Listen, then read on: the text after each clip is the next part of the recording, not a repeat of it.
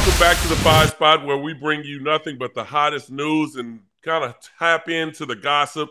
But more importantly, let's get right into this Monday night thriller of backups. Very exciting backup play from the Cincinnati Bengals. Obviously, C.J. Beathard stepping in for Trevor Lawrence and his injury for an 8-3 Jacksonville Jaguars team.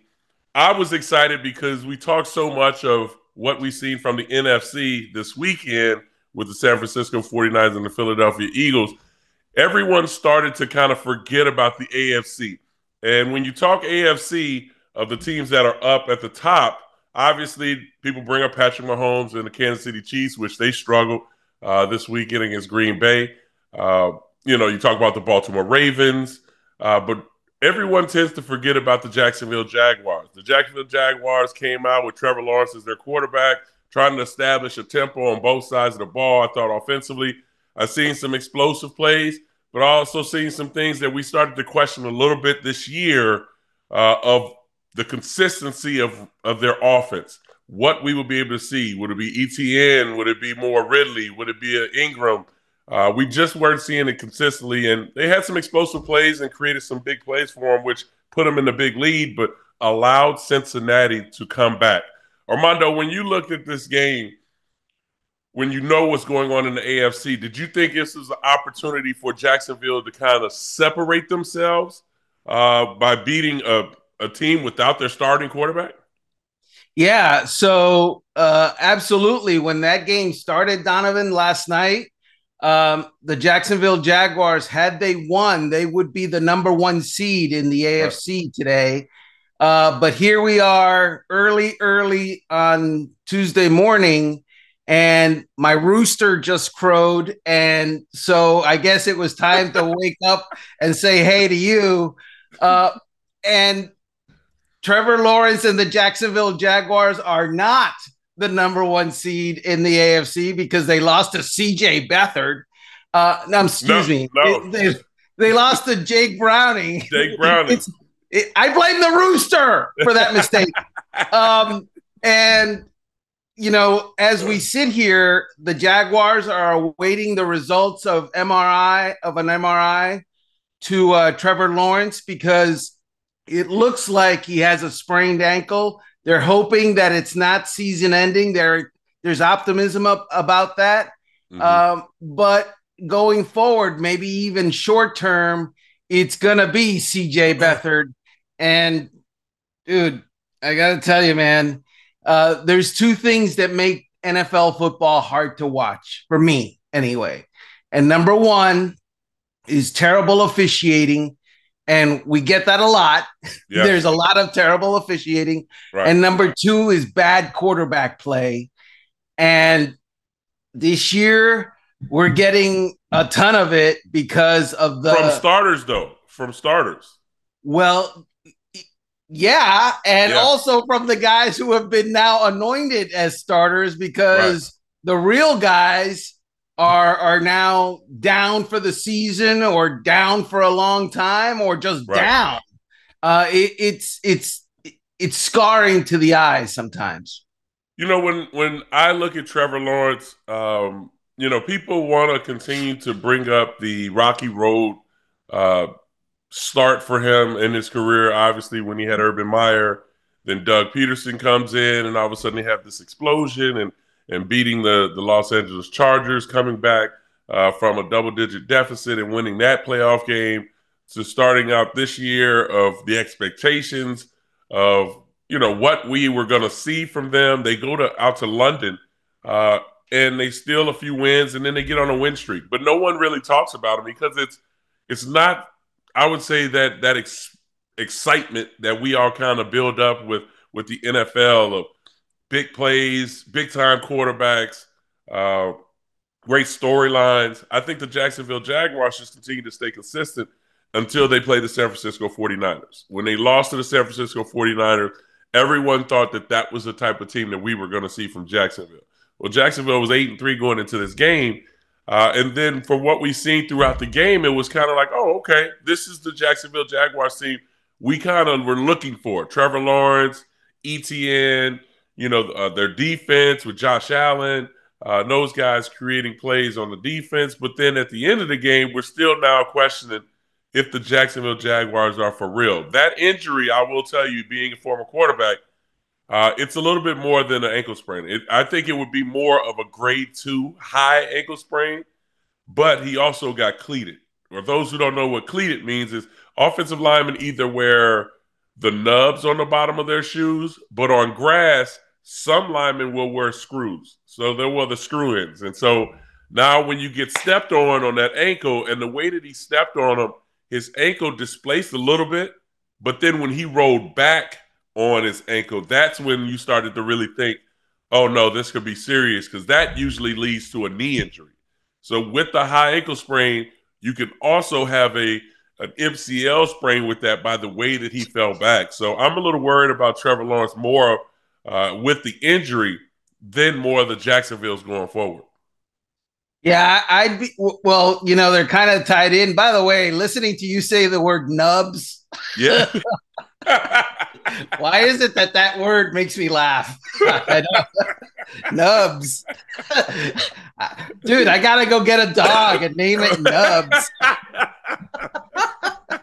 It's like, I don't know, Nubs.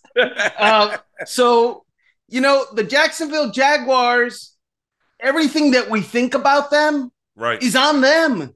Yeah. They had a grand opportunity last night to go ahead and be the best team in the AFC based on the playoff seeding. Right. And they're not that today because they allowed Jake Browning to roast them on defense. I mean, Jake Browning completed 86% of his passes for like 350 some odd yards against the Jaguars. And the Jaguars scored a lot of points, and Lawrence and even Beathard had a great field goal drive against them.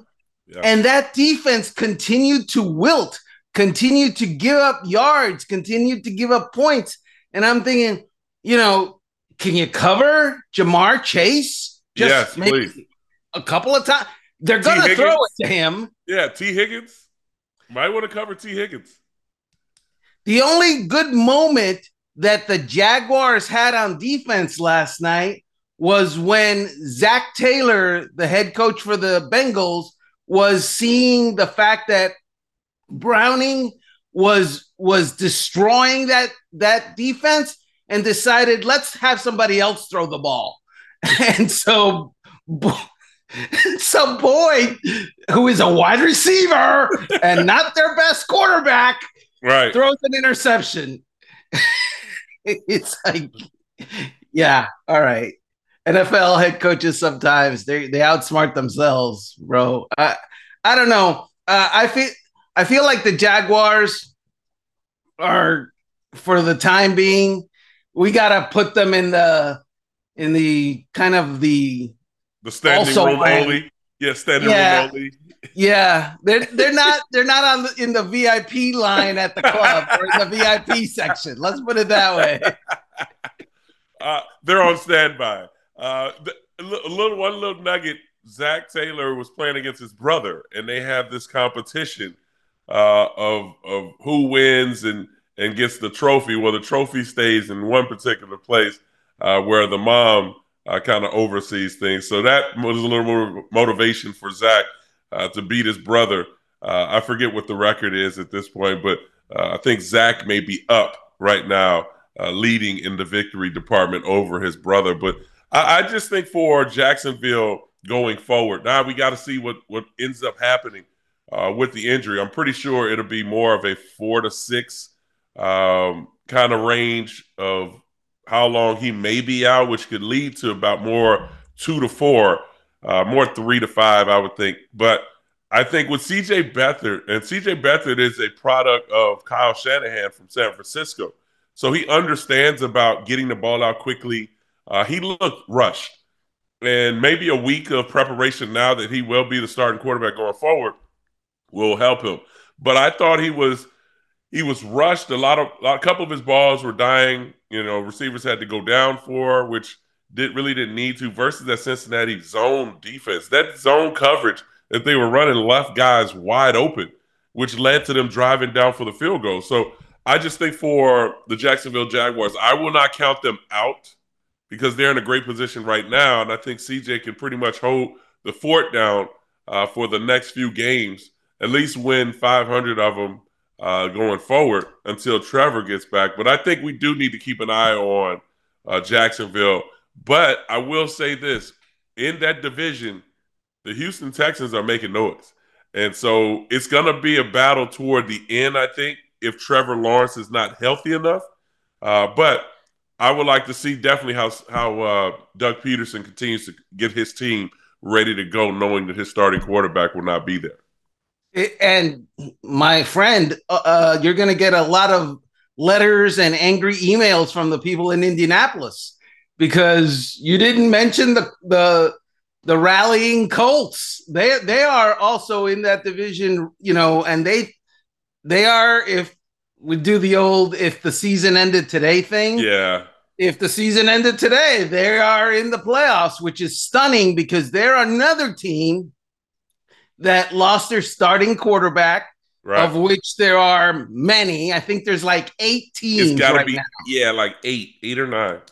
Let's see. We got Joe Burrow in Cincinnati, Kirk Cousins in Minnesota, Deshaun Watson in Cleveland, Aaron Rodgers in New York, Anthony Richardson. Yes. Daniel Jones. This week, Kenny Pickett is also out, and now Trevor Lawrence. Like fully let me see, a quarter of the NFL has lost their starting quarterbacks at least for this week. Yeah. And most of them for the year. Right. I don't like that. That's bad. That's bad. Yeah, that good thing this isn't college because then they wouldn't advance or get picked by the committee. But we'll save that for another conversation. But let's move on to the biggest the biggest game this weekend, that being the San Francisco 49ers and the Philadelphia Eagles. Before this game, we talked about how we felt that the Philadelphia Eagles were disrespected by being the underdogs, by being the representatives of the NFC and playing at home, to be, I think, 2.5-point underdogs to the San Francisco 49ers that were coming into Philadelphia to play this particular game. But Deebo Samuels, he started it out early on with the trash talk, talking about, hey, if Brock Purdy would have played last year, things would have been a whole lot different and we would have represented in the NFC. Some people took a little bit of that as fuel to the fire, bulletin board material. But San Francisco came out and they established a tempo early and continued to put their foot on the gas versus the struggling Philadelphia Eagles team in the first half. We've seen this over and over again, that they come out slow in the first half and pick things up in the second half. But when you play against good teams like San Francisco, you have to come out with touchdowns and not field goals, Armando. Yeah, so the Eagles had 5 consecutive games where they went into halftime trailing, which is not a good thing because most teams that trail at halftime are trailing at the end of the game as well in the NFL statistically. Yeah. But the Eagles had won. They had won 4 of those games. They had rallied even against, pretty decent teams like the Buffalo Bills. But this time, you're facing San Francisco. Rally, no thank you. They're not about the other team rallying. Right. In fact, they put their foot to the gas. So let me ask you this. Was the NFC Championship game a mirage? Is San Francisco truly just better than the Eagles? Everything even, all, when it's 11-on-11 and not 10-on-11 like it was in the championship game last year? It's hard to say because, one, this was a regular season game, and regular season games are a whole lot different than playoff games. I think last year, remember, Philadelphia Eagles were on a win streak. They were hot at that particular time. And even with Brock Purdy, they were able to get pressure on Brock in the beginning. Now, what a lot of sacks is he didn't last long, but they were able to at least push the pocket And so who knows how that game would have ended up if Brock Purdy would have continued to play. But I will say this. At the moment, the San Francisco 49ers have established themselves as the top team in the NFC. Does that mean anything? Absolutely not. But I will say this. The problem with San Francisco is the fact that they always have injuries at the wrong time. Remember, Deebo Samuels has not been healthy all season. Christian McCaffrey has not been healthy all season. Trent Williams has not been healthy all season. And this is just not this year. This has been the last couple years. So we don't know what may end up happening to them going forward. And last year, Philadelphia was the healthiest team in the NFL. No injuries to any of their big time players or even their secondary players, whatever it may be. So I think this is one for Philadelphia. We'll see how they overcome adversity because you talked about the 5 games where they struggled in the first half. That second half performance by the Philadelphia Eagles has been outstanding. And they've been against some good teams. Now, the San Francisco 49ers, I think confidence-wise, they're going to move forward. But the big thing for me and the question mark for them is who's going to get hurt next?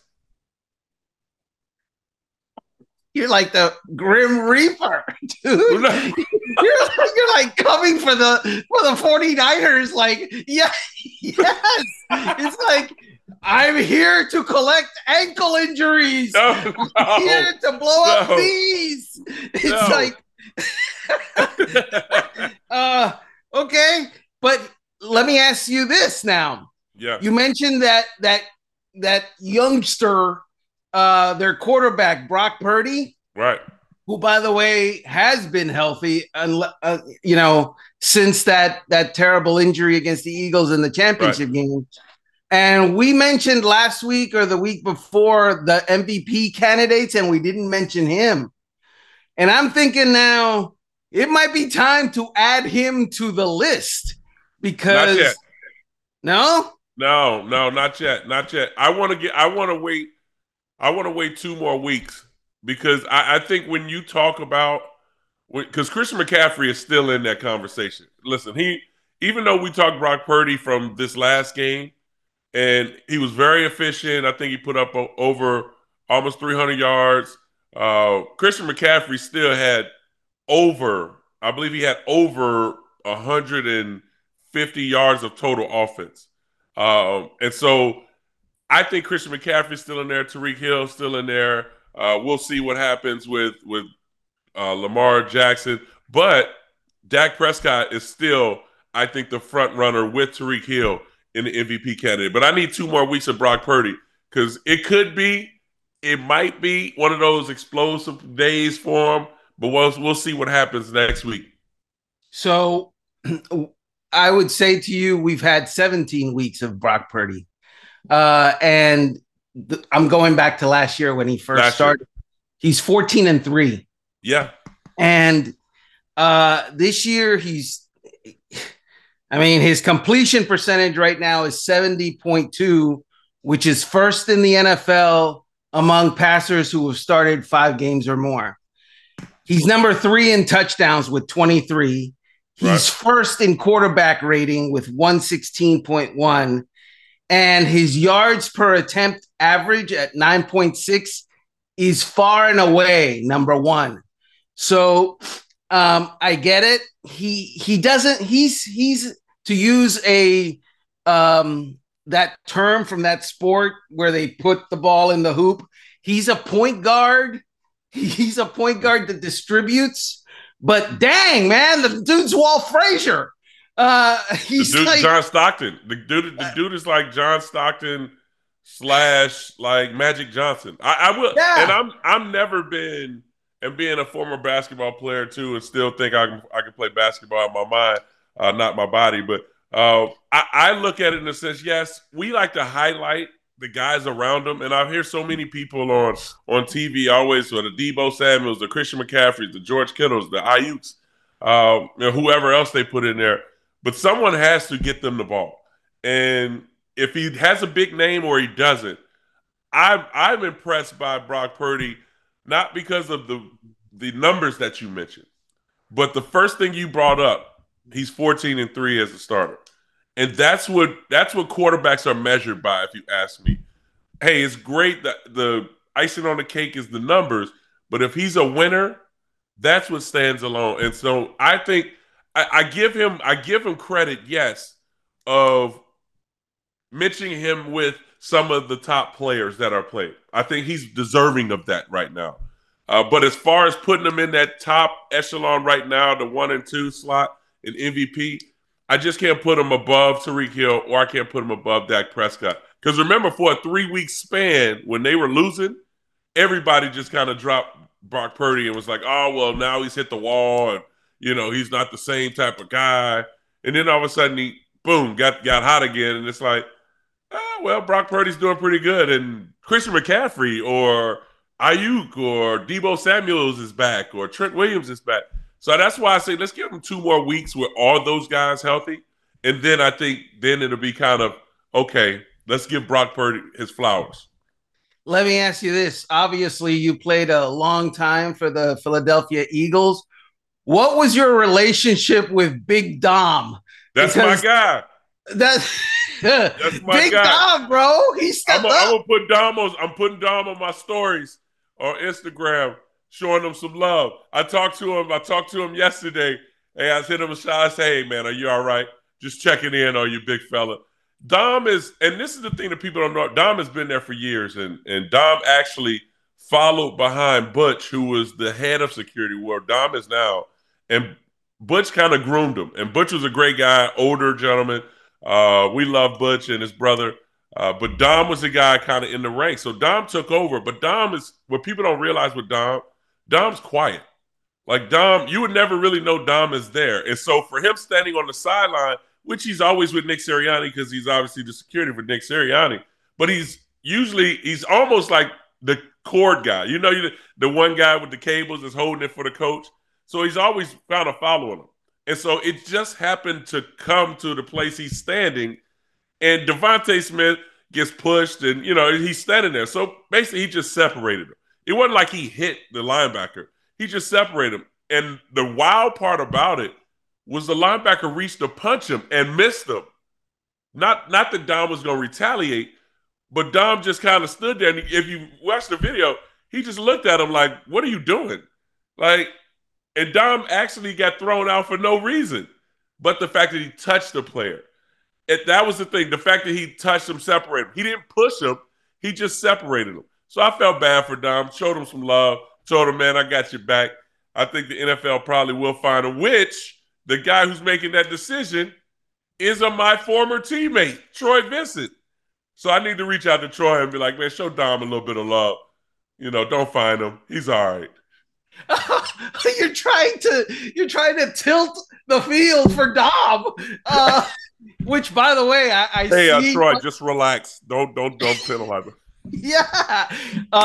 So, okay, Nick Sirianni apologized to Kyle Shanahan for that, because the San Francisco 49ers, I feel like I have to speak up on their behalf because obviously you're on the other team. Their point is, why is a guy that's not in the game and not playing, why is he involved at all in a situation with a player? He's not a coach.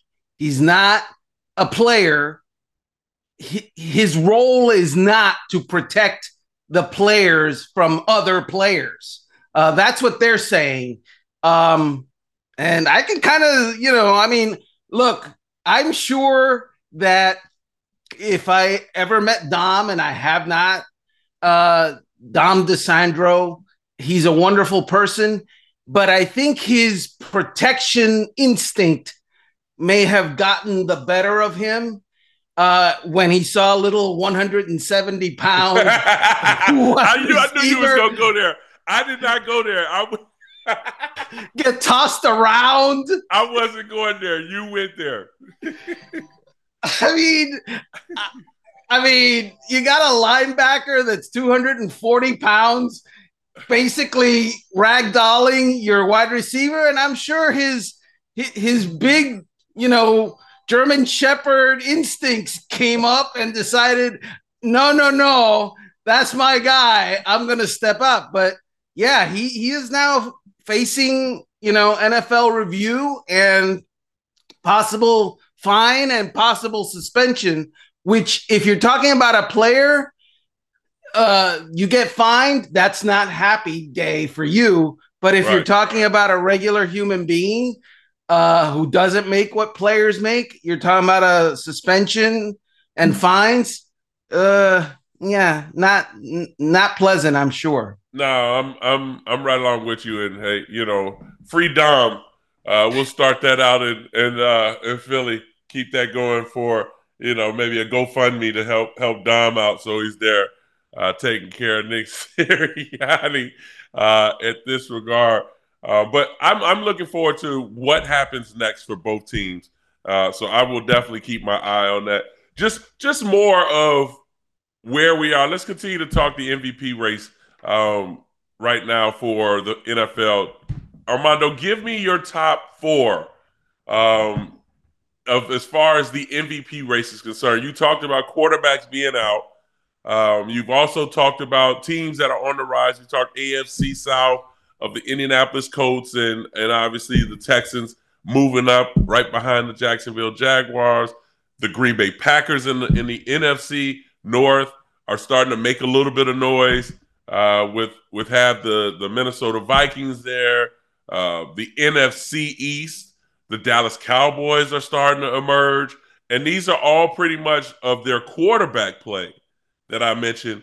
Because when I talk Indianapolis Colts, who's going to really bring up Gardner Minshew? Which Gardner Minshew has led this team as a veteran, to help this team be in this position. But all the other teams that I mentioned, usually it's their quarterback, and it has been their quarterback in the way they've been playing. So give me your top four. Except for Tyreek Hill, which you already mentioned. Right. I mean, I am stunned how he is able week after week after week after week after week to produce, and he is still on course for an unprecedented, never done before 2,000-yard receiving season.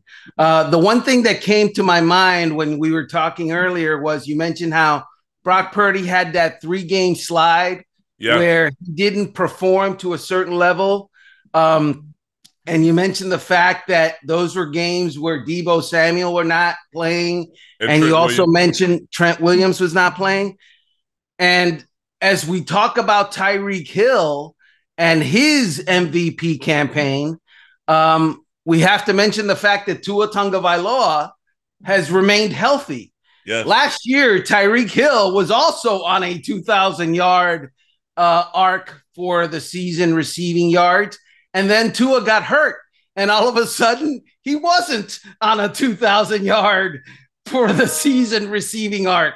So the fact, and I've said this for years and years and years. You know that I am a Hall of Fame voter, right? Yes. Hall of Famers don't go in by themselves, in my estimation. You don't have a Hall of Fame coach unless he's got Hall of Fame players. You are not a Hall of Fame quarterback unless you had amazing, outstanding wide receivers and coaching. You're just not. Write that down. Yes. You should have thought about this when going, I'm pretty good. Yeah, but I ain't got no receivers. I didn't say that. You did. We're about the facts. It took a while. Andy, dude, receivers. I mean, come on now. Right? Yeah, you're right. You're right. Hey, Kansas City's going through it right now. Yes, absolutely. You see, it's like it's almost like freaking like socialism. Yeah, exactly. you need the collective, which Mike Tomlin loves to talk about. Me, I'm about freedom, but NFL, right. Collective. You need help. I don't know where I got off on this. We went from talking about the MVP to socialism. This is bad. But I mean, I think we're both tied together with our answers of where we are with the MVP, and And you brought up, I'm so glad you brought up Tua, because even if this is a kind of a contract year for Tua, the highlight has been Tyreek Hill and his success that he had. But Tua Tagovailoa has actually been playing very well. And the reason that we're in this position because the quarterback is getting them to him. So, I mean, we can say the same thing really in San Francisco, but it's reversed because we just mentioned Brock Purdy. Because we can bring up how important Deebo Samuels is to this offense in San Francisco. Now, a couple years ago, remember, he went through a contract dispute and he wanted to be labeled as a receiver and not really as a running back. And so he went through that fight and they were able to get it done. And ever since he's been back, it's been explosive plays after explosive plays with Deebo Samuels being healthy. Same thing we can talk about with Dak Prescott. You mentioned quarterback and receiver. In the early beginning of the season, they weren't getting the ball to CeeDee Lamb. Now all of a sudden you're getting the ball to CeeDee Lamb 8-10 times a game. Dak Prescott's putting out outstanding numbers.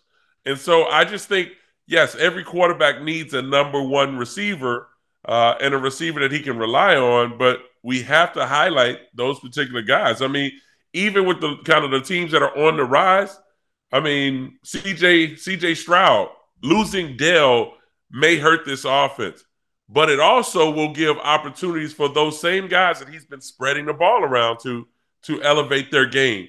And I can say probably the same thing for Jordan Love. And Jordan Love's been spreading the ball around with Watson. He's been in and out with the injury. He suffered a hamstring injury, I think, in that Kansas City game again. But he's been doing a great job of emerging. So I love what I'm seeing right now with the NFL and these young, talented guys are starting to make a name for themselves. And looking forward, I think the NFL is in great position. Before we head out, let's hit one more segment that I think has been the talk of really the football world, and that's the selection committee selecting Texas, Michigan, Alabama, and Washington over Florida State, who's an undefeated team, Power 5 team representing the ACC, won the ACC just this weekend and get bumped out of the top four. Not only did they get bumped out, but the number one team loses to Alabama and they fall behind Florida State, which they're now going to play each other, I think, in the Orange Bowl in January. Do you think that was the right decision, or was it one in which they allowed the fans to make that decision for them? Well, I don't think it was the right decision, but not because of the decision. I hate, and I've always hated, rankings that lead to championships. And the reason I say that is I believe, having covered the NFL for longer than most people have been alive, that you decide the thing head to head, man to man, on the field, on the scoreboard, in the standings, not in an opinion. It's a fact that one team beats the other. So this was messed up from the get-go when they decided we're going to do this based on rankings and, certain criteria that we are going to, push forward or retract as we go. And so the whole idea of Florida State not being in it despite winning the ACC, despite being undefeated, that feels bad to me. And you know what? We just got done talking about all these NFL teams that lost their quarterback. Well, guess what? They are still in playoff hunts. The Bengals are still in a playoff hunt.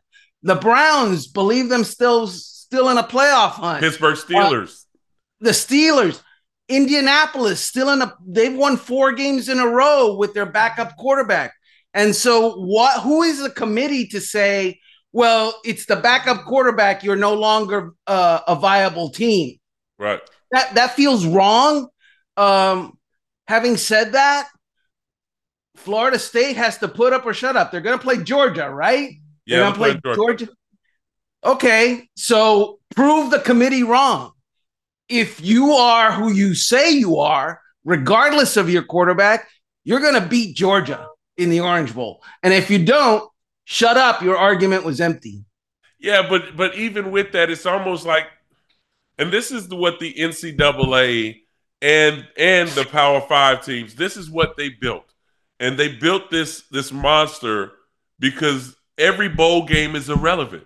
It doesn't matter if it's even the Orange Bowl or the Fiesta Bowl that's not included into the playoffs, because really, to be honest with you, I can go all the way back to Christian McCaffrey when Stanford made the bowl game, and the first thing that I think he might have been one of the first to say, I'm not playing in the bowl game. I'm going to prepare for the draft. And so this is what we now are faced with Florida State and with Georgia, because both teams have at least 5 or 6 guys that will be drafted in the first or second round. So the fact that they're not in the playoffs now gives them that opportunity to say, you know what, I'm going to step away and prepare. I don't want to get hurt in the bowl game. Prepare for the NFL draft. So we really don't know if it's going to be a full-on competition, because the top players may not even play in this particular game because they're not in the playoffs. So the NCAA has built this monster where I thought they should have started with 8 teams in the playoffs from the very beginning. If you start with 8 teams, or maybe even 10 teams, it's, the top 2 teams get a bye, whatever it may be. But start it out that way and then bring it down after you've done this for over a decade or 15 years or so. And then now you bring it down to those 14. But now the fact that you have 4 teams, we continuously have this problem where we're putting it in the hands of a committee. Before it was the computer, where everybody got all upset because the computer picked so-and-so or whatever. Now we're going off of judgment instead of really analyzing what Florida State is about. Even with Jordan Travis, don't get me wrong, I love what he's been able to do. I thought Travis kind of emerged as one of those quarterbacks that you got to keep an eye on. I don't think he was a top 2 round quarterback, but they still were a good defensive team. They had some weapons on the outside, but they were more of a methodical offense that ran the football. He may have created some explosive plays by getting outside the pocket, but it was more about their defense. And that's what they are. They're a defensive team that runs the football. Now they got backups in there, and people want to penalize them, but they continuously win. They played a team that averaged 30 points a game or more in Louisville and held them to 6 points. And their defense did that. So why are we penalizing teams because, they don't have their starting quarterback? Well, they didn't have their backup quarterback either. It was a third guy that was in there. Exactly. It's about money, but they probably would have made more money if Georgia would have been the 4th team, but they couldn't do that because Washington won the Pac-12. And if Washington didn't win the Pac-12, then they probably would have kept Georgia in there, which would have been another problem. You don't exclude, or it looks like to the public, that they are bending the knee to the SEC. Yes. Because it is the of all the power conferences, it is the most powerful. Yeah. It is AAA football, right? Yeah, right. And you cannot have a tournament that doesn't have an SEC team. Right, exactly. That's what it looks like to me. And they would say, no, that's not the reason we did that. It looks like to me that's what you did. That's what it looks like. You got to have, that part of the country that down here that just eats, sleeps, and works college football. And if you don't, there's a lot of people that are going to do what with their television? Turn it off. Yep. And so that's what it looks like. So with that said, we really appreciate you watching the show. We got our input. I'm anxious to hear yours. Hit us on social media. Give us your thoughts. Because for me, I feel so bad for Florida State and Coach Norvell and me now, or Syracuse being in the ACC, because what is that saying to those teams or those conferences outside of the SEC or even the Big Ten, so to speak, going forward? I got to ask you, who would you have left out? You know what? To be honest with you, I would have left Alabama out. I would have left Alabama out only because their criteria. Remember, everyone now is going off of Texas beating Alabama. And so now if you put Alabama in that situation, which Texas beat Alabama in the beginning of the season. But Alabama struggled. USC, what was it? USF they lost to. They struggled with. And then that 4th and 20, whatever it was, play. So, yeah, I'm sure you probably call it Nick Saban. Yeah, Nick, it's Armando. Yeah, I got Donovan McNabb here. He wants to leave you out. Yeah. Who is Donovan McNabb? You don't know who Donovan McNabb is? Oh, no. It's because he didn't have wide receivers. That's why. That's the reason. Yeah. Okay. You call him.